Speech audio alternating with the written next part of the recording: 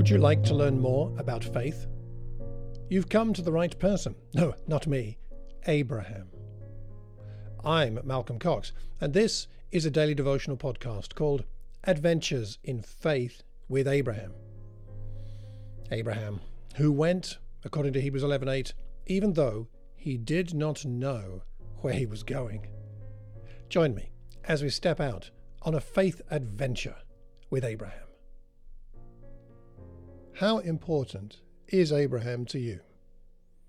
He's mentioned by name 317 times in 286 verses of the Bible, so more than most.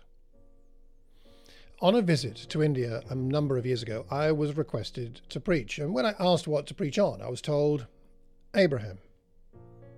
Well, no problem, I said, but why Abraham? And the reply surprised me, because many Indian Christians have never heard of him. Now, on reflection, it made sense. So many come from a Hindu background and have never read the Bible, and of course, as was pointed out to me, we don't have to know about Abraham to become a Christian. So I preached on Abraham that visit. I hope I left a good impression of this amazing man of faith. And whilst it's not necessary to know about Abraham to become a Christian, I would suggest it is necessary to know about him to fully grow into all that we can become as Christians. Think about how the gospel writers include Abraham in their record of the teaching and life of Jesus. Matthew, for example, in Matthew chapter 1, verse 1, begins the gospel with a reference to Abraham. This is the genealogy of Jesus, the Messiah, the son of David, the son of Abraham. Luke records the prayer song of Mary in Luke 1:54-55. He has helped his servant Israel, remembering to be merciful to Abraham and his descendants forever, just as he promised our ancestors.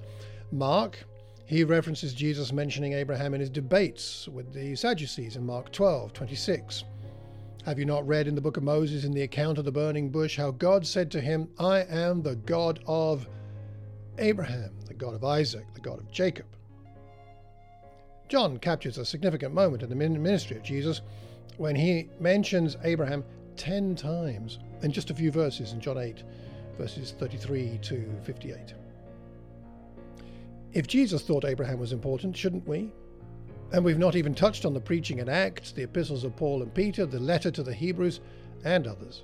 And we'll get to those later in the series. So, a simple question for today. Will you commit to taking Abraham seriously? More seriously than ever before? Why not take some time today to pray and ask God to help you to commit yourself to learning about Abraham, not just the stories, not just the history, but the heart of Abraham and his relationship with our Heavenly Father. There is so much to learn here. It can deeply enrich us. My commitment to you in this podcast series and the teaching series that follows for Watford and Thames Valley in January and February is I will take Abraham more seriously than I ever have before. And I hope you will join me.